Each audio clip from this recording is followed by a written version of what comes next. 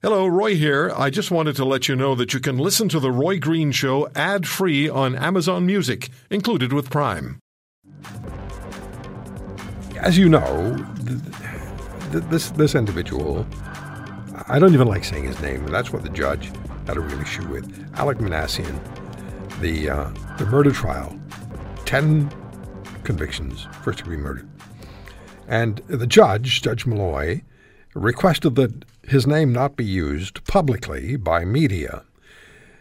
And that raises many questions and many issues. And Ari Goldkind joins us, criminal lawyer in Toronto and media commentator. Ari, thank you very much for taking the time. And what are your thoughts out of the gate as a criminal defense lawyer about Justice Anne Malloy expressing a wish convicted mass murderer Minassian's name not be mentioned publicly by media? What do you say? Well, I think on this one, it's tough for me to separate out criminal defense lawyer as my day job and commentator and just, citizen on the other. I don't like it. It makes me uncomfortable. It shocks me how quickly some media jumped when Judge Malloy expressed a wish, rather than media pushing back and going, well, we're not going to whitewash names and we're not going to bury our head in the sand or take instructions sort of from the New Zealand Prime Minister. You'll remember the sort of precedent set there with the mosque killer, and there you had great edicts from the state to whitewash his name. I don't really like it, but that may be my own personal bias that sunlight is the best antiseptic. There's no reason to write down John Doe. I think it ignores the truth of who this man was, just like I wouldn't want any victim's name whitewashed or anything like that. But on the other hand, Roy, some people would say, look, if this guy did it for infamy, which he did, the incel thing is a complete misnomer. If he did it for infamy, notoriety, and have his name go down in the history books, if it prevents a copycat person from ever doing something like this again by thinking, well, if I do it, my name is going to turn into John Doe, so maybe I won't do it, I think that's the strongest argument on the other side. But I just don't like it because it's part of our culture of sort of bearing things out of sight and out of mind that make us uncomfortable, and to me, that's not part of what grown-ups do. Yeah, it's interesting that you say this, because I was listening to what Judge Malloy said, and viscerally, I don't want to say the guy's name, but my responsibility, I believe, in a public forum is to not ignore the perpetrator of the crime. So I was involved as a journalist in the terrible crimes committed by Paul Bernardo and Karla Homolka. I was the national trustee for the Victims Assistance Fund for the French and Mahaffey families during the Bernardo trial. And Debbie Mahaffey asked me to be the moderator for the memorial service for both Kristen French and her daughter Leslie.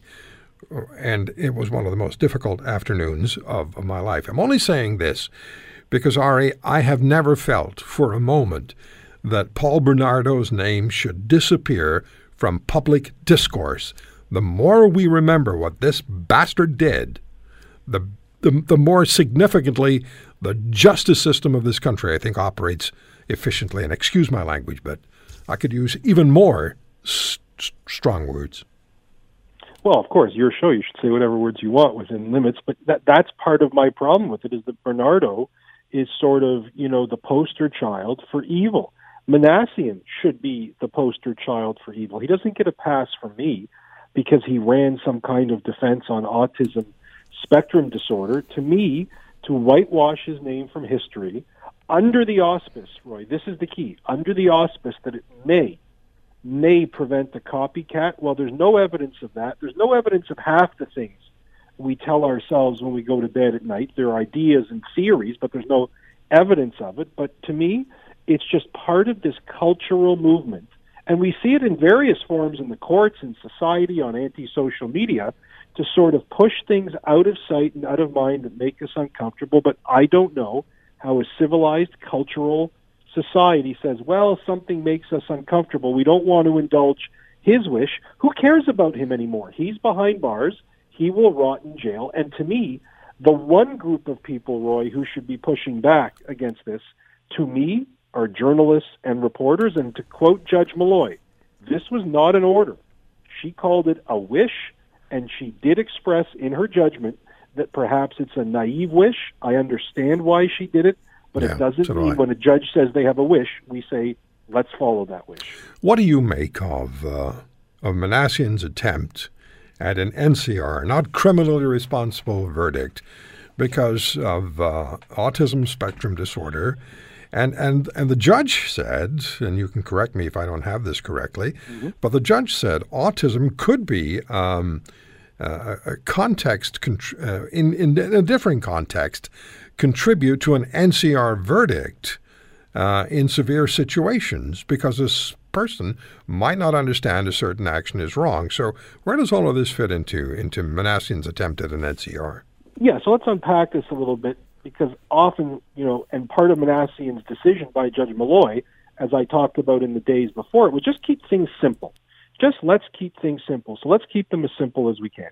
The defense was right to bring the argument. The defense got a lot of flack from autism groups, and they said a bunch of things about the defense lawyer. He's about as ethical as the day is long. So the defense did everything they should do. The defense was so hard to run because it was unprecedented and at first in Canada that they had to go find some, quote, expert, end quote, in air quotes, in the United States. His evidence I never was impressed by. His reports and writing I found very unimpressive. And his evidence, Roy, for those in your audience who like to picture courtroom dramas, let's just put it mildly, it did not go well. Now, that being said, whereas the autism community, when Manassian lost that defense the other day, they sort of had a sense of relief, they really shouldn't, because Judge Malloy, and you caught this, Roy, so I'm only going to repeat what you said in different language.